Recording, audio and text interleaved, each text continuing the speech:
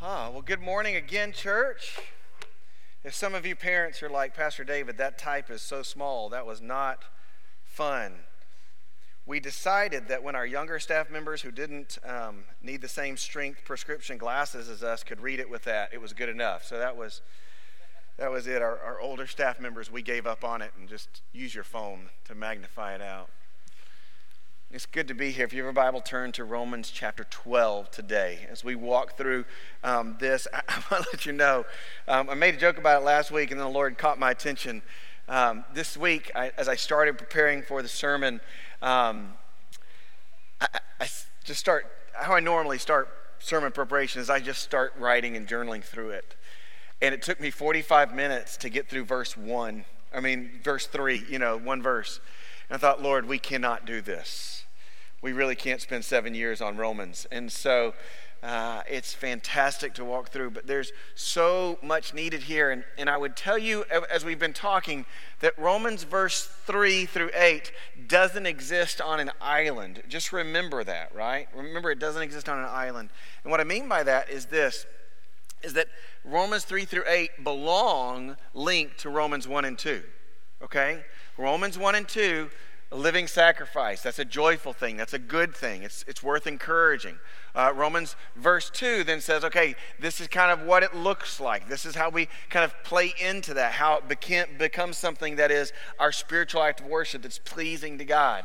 And Romans 3 then puts all of that, this picture of a living sacrifice, into this context of how we can live this out in peace. In other words, Paul, almost as if he is inspired by the Holy Spirit, which he is, says, after I give you these massive truths, I want you to know there's probably a roadblock that you come up against in your life, and I want you to be successful in this passage. So look in verse 3 with me, Romans chapter 12, all right? We'll just read that one verse by itself.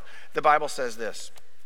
It says, for by the grace given to me, I say to everyone among you, not to think of himself more highly than he ought to think, but to think with sober judgment, each according to the measure of faith that God has assigned. And we're going to just kind of break this verse apart. We're going to spend more time in verse 3 than the rest, but we're going to get it all in.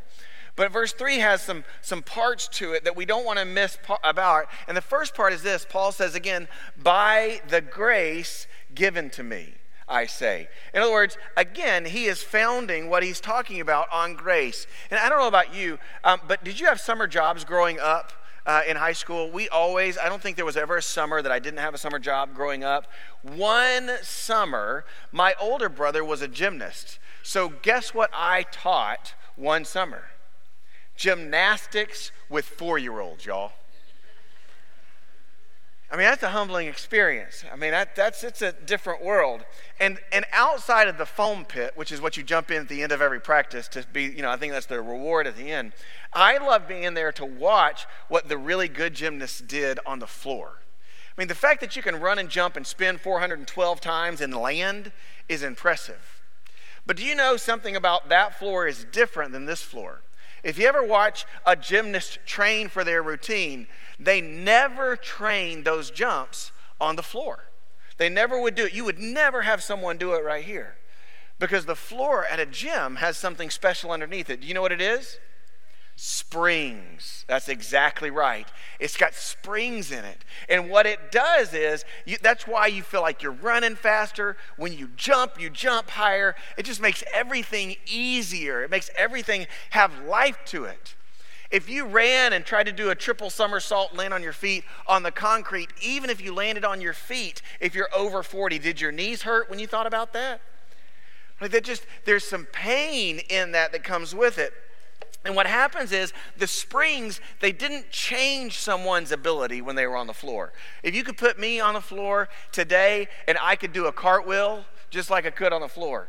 If you said, Pastor David, jump on that floor and do a standing backflip, I would say you have lost your mind, right? I don't have that ability. It just amplifies what's already there, that talent or skill. It doesn't give you something new. And that's the picture that I have when I think about grace as the foundation for who I am and for who I will be as a living sacrifice in Christ.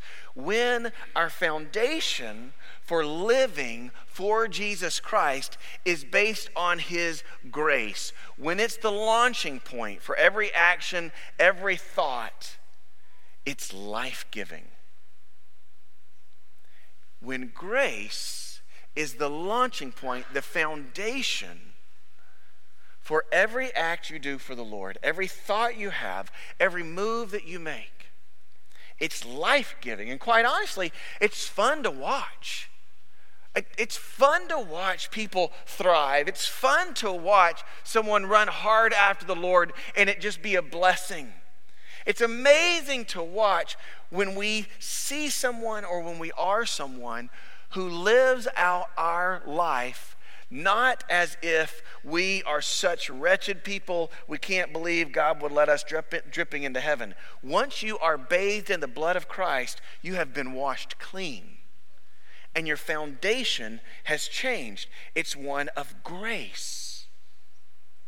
And that's why Romans is written to the church. And I want to ask you right now, and this is not for participation out loud, but just in and of yourself, because you may need to stop here. When you try to live your life running after Jesus in a way that's pleasing to God as a living sacrifice, is it really supported by the grace of God that has been given to you? Or is it supported by something else? Are you trying to prove your worth to God? Are you just trying to survive this world and make it to eternity? You see, if grace isn't your foundation, you may need to stop here and just meditate for a while for the next 20 minutes. Because I think at times we believe that the gospel and living for God is a burden. And if we believe it's burdensome, then grace is not your focus. It's not what's happening. Maybe living your life for Christ has been like a gymnast practicing their routine on a concrete floor. Your knees hurt, your back hurts, and you feel like you're always landing on your backside. Have you felt that way? Like, I keep trying to live for you, Jesus. I keep trying to follow you, Jesus. I keep trying to do the right thing, Jesus. I keep trying, Jesus. I keep messing up and messing up and messing up and messing up. Well, Paul would say, well, are you living for him by the grace given to you? Are you trying to please God some other way? Remember, salvation is a gift of God to you by grace. This is why this is in chapter 12, not in chapter 1. This is a gift of God for you.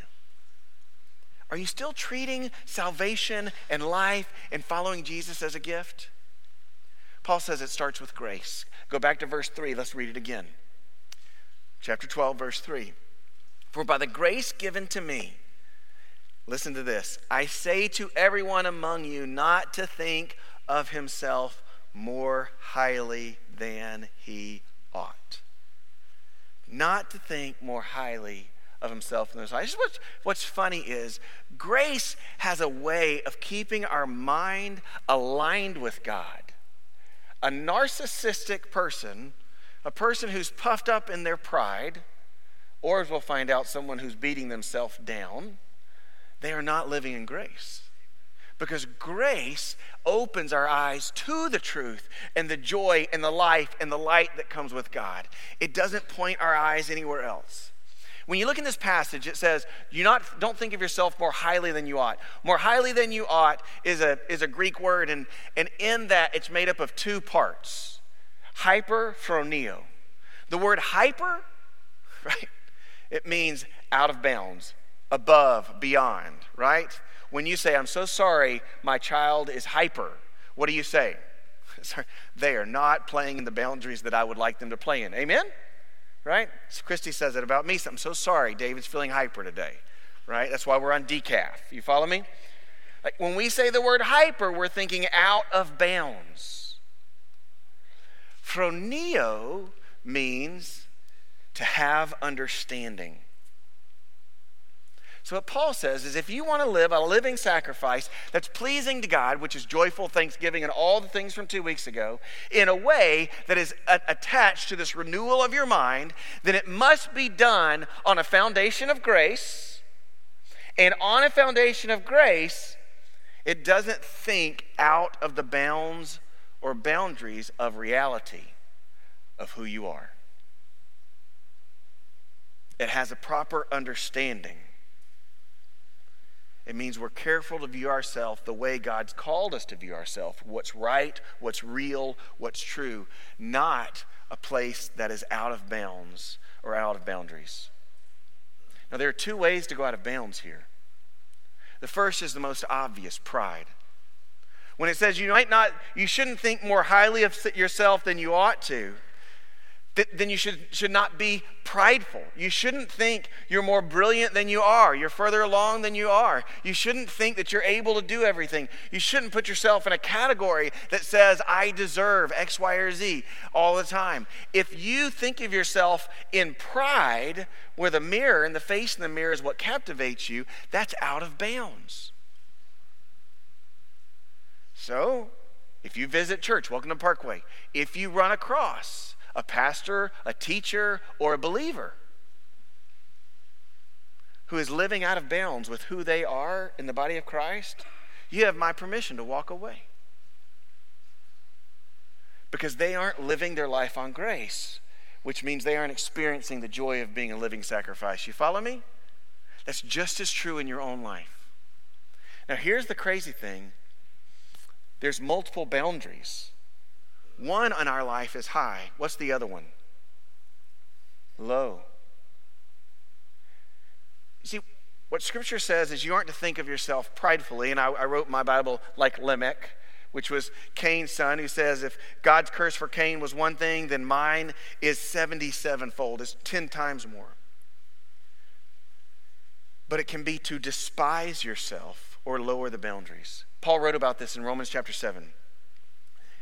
Wretched man that I am, who will deliver me from this body of death? If the chapter ended there, that would be a low view of yourself. If you are saved in Christ Jesus and you walk around thinking, I am wretched, I am a failure, I can never do it, I can never be pleasing to God, I deserve all of this pain, I don't want to release myself from this pain. If you say, I don't like who I am, I don't feel comfortable in my skin, all of these things, then you're out of bounds. Paul shows us what the boundary is. In verse 25, he follows that verse with, who will save me? Thanks be to God through Christ Jesus our Lord. Like, I've been saved. But if every single day, every single thought is a wrong belief, my body is so broken, I am no use on this planet anymore. My mind isn't like it was. I'm just good for nothing. I keep making the same mistakes over and over again. Lord, maybe your grace isn't enough. Do you see how detrimental the bottom boundary is compared to the upper boundary? See how much tension there is in that verse? When we think of ourselves with a hyperphroneo, then we wreck our witness. We hand away the pleasure of following Christ. And it leaves us lonely and shallow in our faith. So what Scripture says is walk back from that.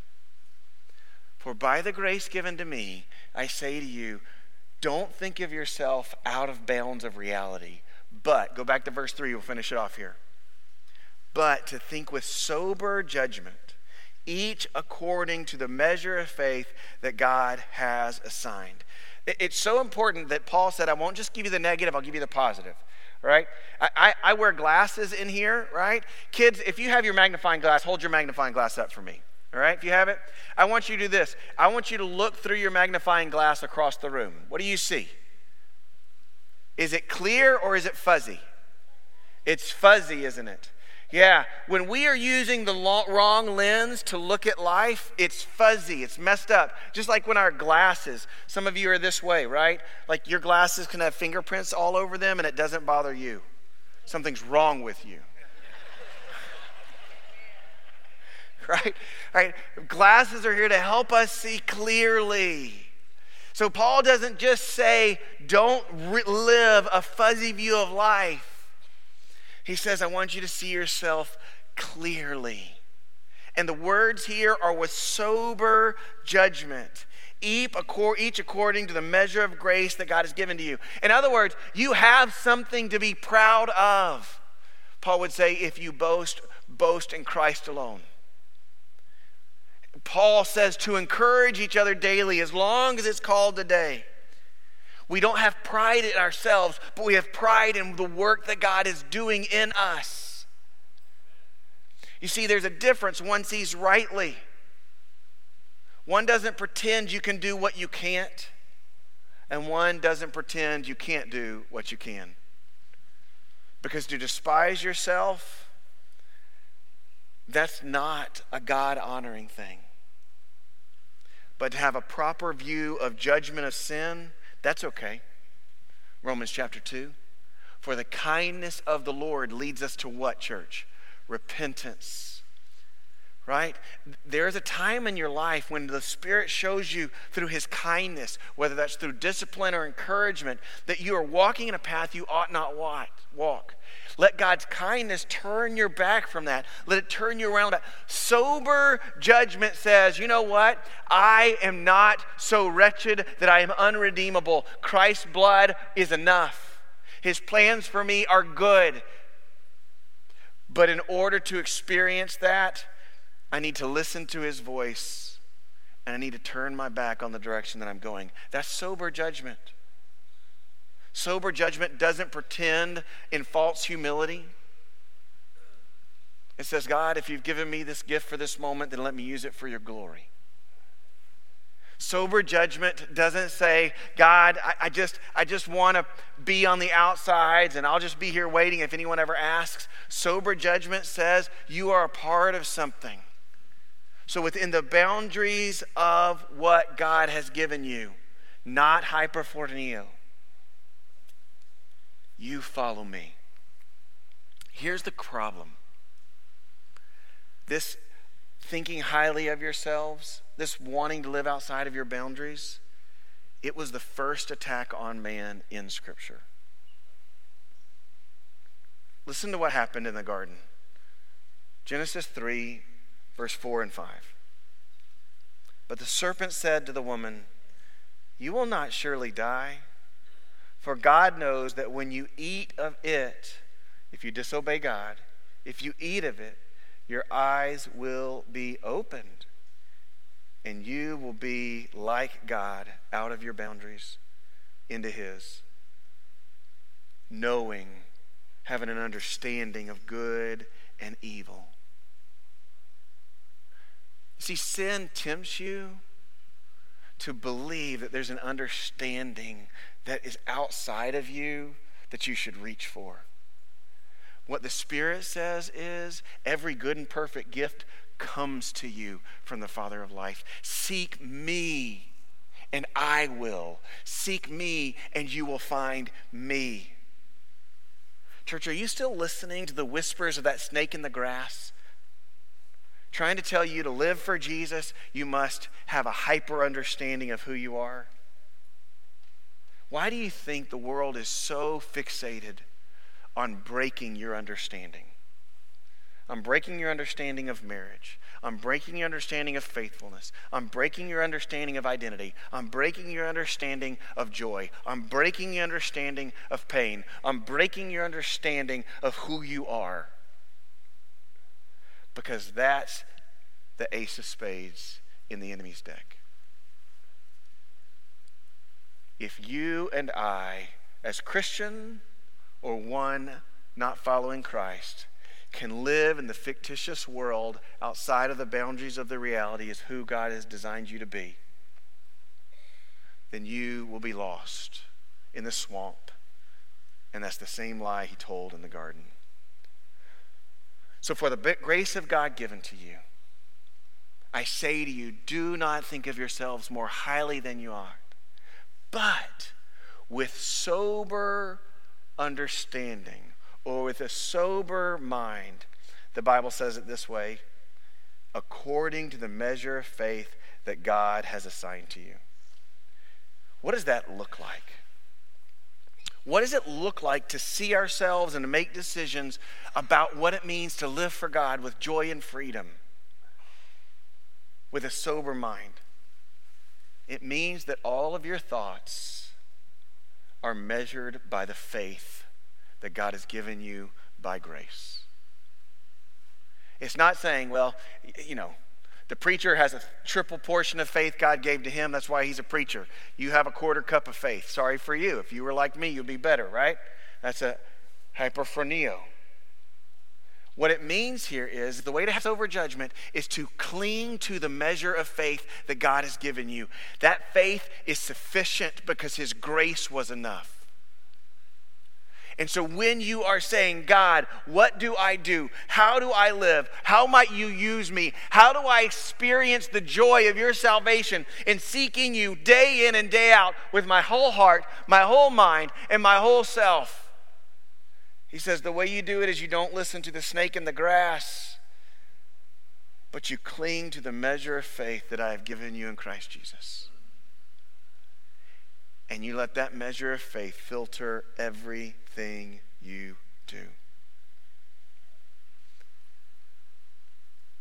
The Lord isn't telling you you need more.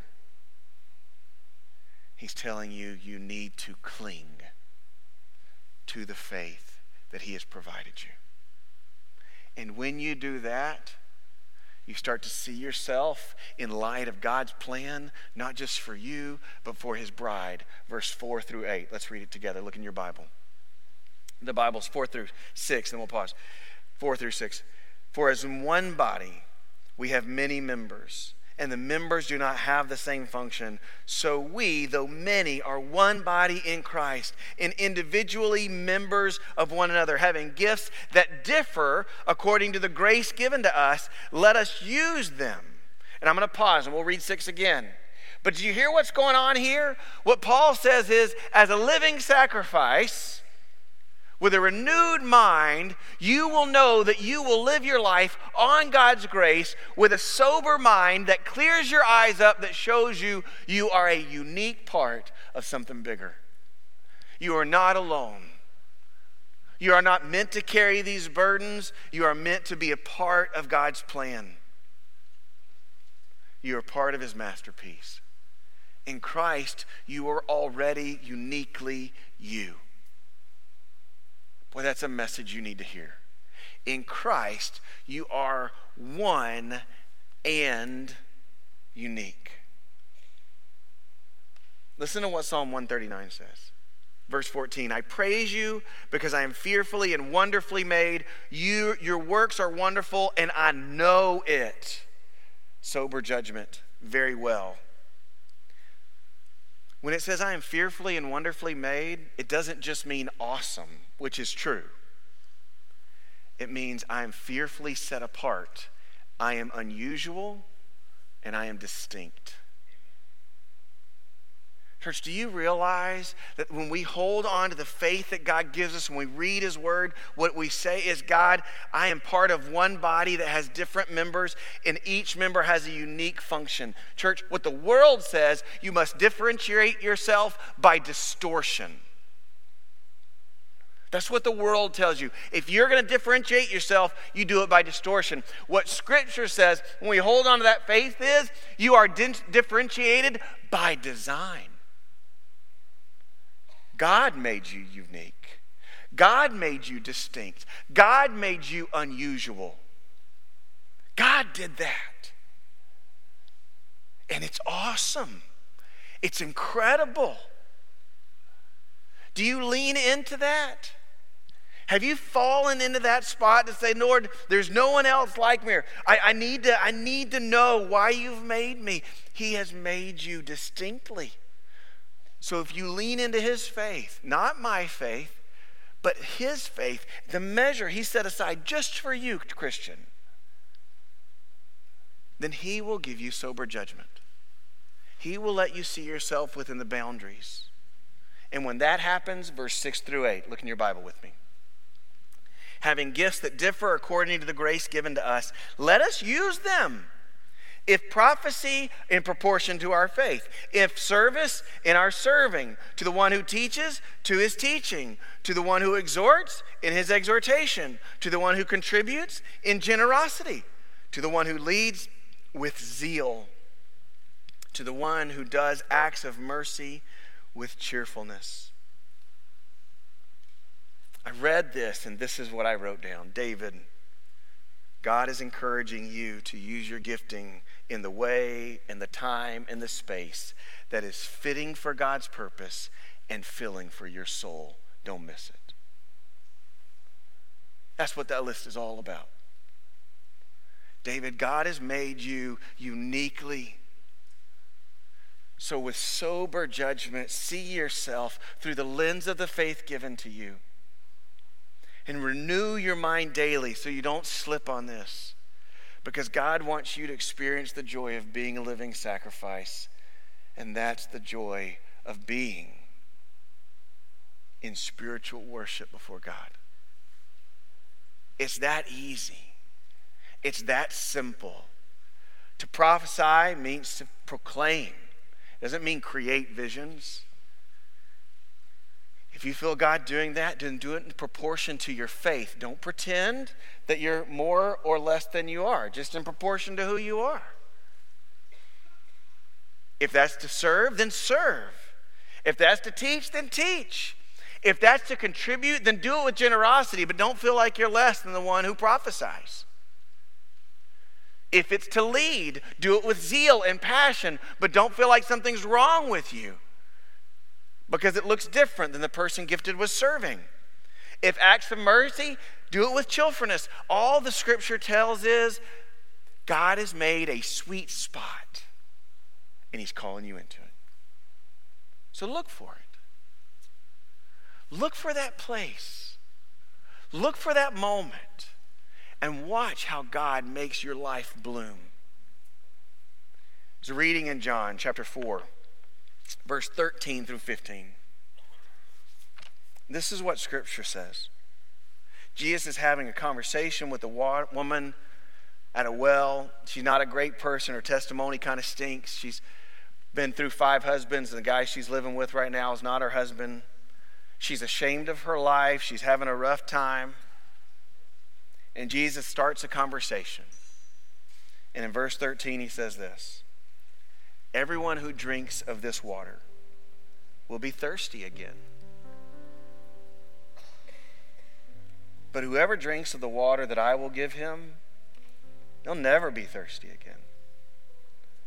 The water that I give him will become in him a spring of water, welling up to eternal life.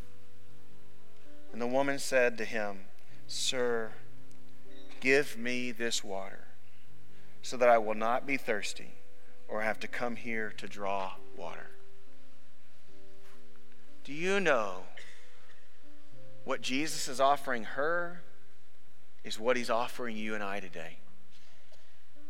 It begins with salvation, trust in Jesus Christ.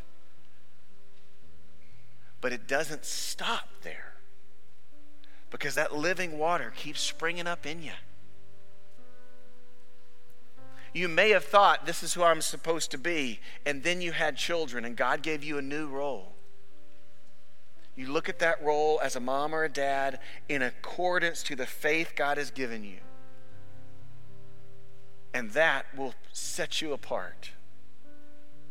It will let you experience the joy of parenting. Your body is broken, your mind is falling apart, you keep making mistakes. Don't listen to the serpent in the grass. You have already been set apart by Jesus Christ.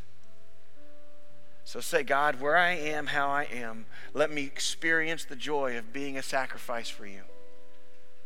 And then you look into his word, you look into his heart in the measure that he has given to you already, that faith.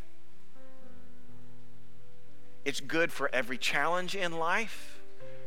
It's good every time you realize you've been walking in the wrong direction.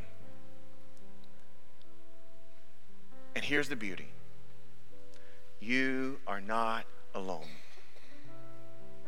You're not the only one who's ever started walking the wrong way and had to turn around. You're not the only one who's ever found themselves thinking a little bit too proud of how they are or where they are in measuring against other people. You're not the only one. So let that burden go and walk the other way. Church, this morning, if there's anything you hear about the grace of God, and you tie it to that faith and experience the joy of seeing yourself rightly because you are fearfully, wonderfully, uniquely, distinctly, and unusually made by his design. Let's pray. Father God, we love you. Lord, this morning, Lord, we come to you and we ask, Lord, that you might be glorified in our lives.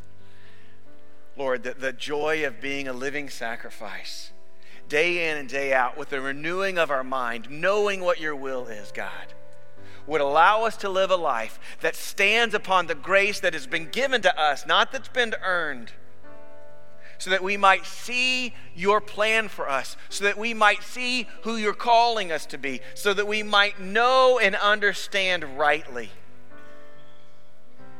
all through the lens of the faith offered to us through our Lord Jesus. And then, God, let us thrive. Let us lean into the gifting you have provided, and in whatever proportion we have of that in our maturity, let us live. In Jesus' name, amen.